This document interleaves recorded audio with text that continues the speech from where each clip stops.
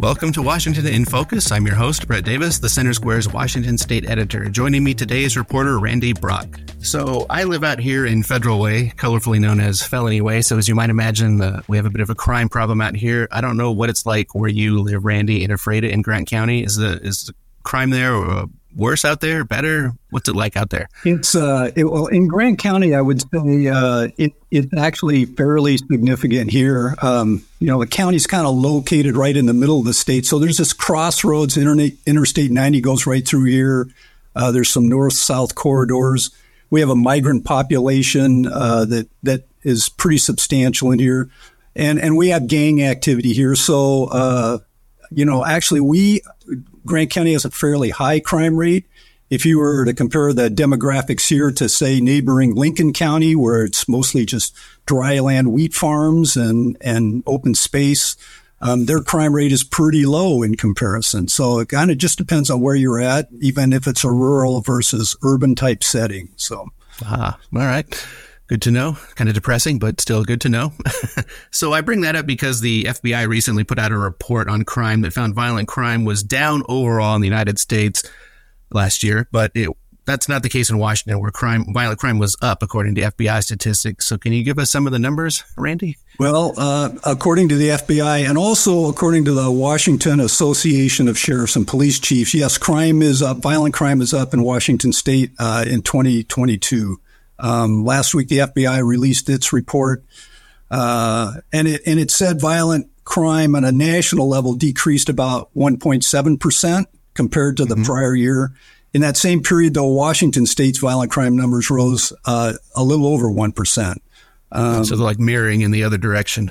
Yeah, so we were going up nationwide, and that depends again on where you're at. There was a downward trend.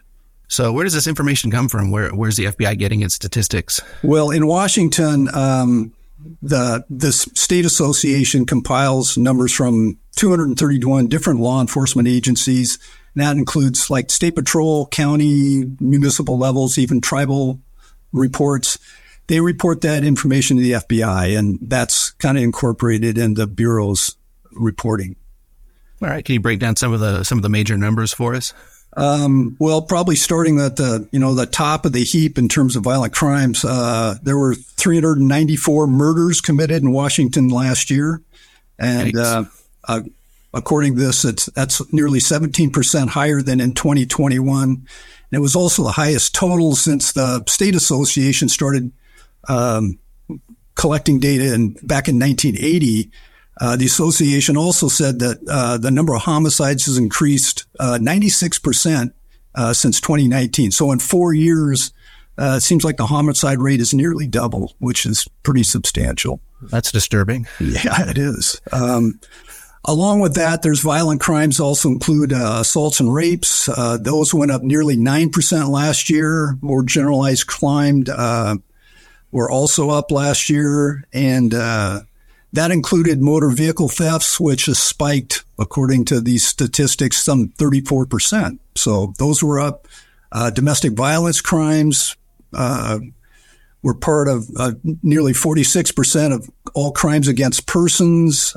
More statistics, 544 hate crimes were reported last year. And in last year, there was also 2,375 reported cases of officers being assaulted. And that was an increase of nearly 21% over the prior year.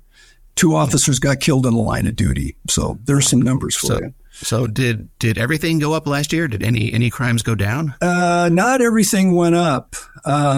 As an example, the number of drug and narcotics violations totaled 1,444, which was a pretty significant drop from the prior year when 2,168 or 63 arrests were reported. So can you go into some reasons why crime might be up in Washington State? Or what's the reason for this, spike or increase, I guess?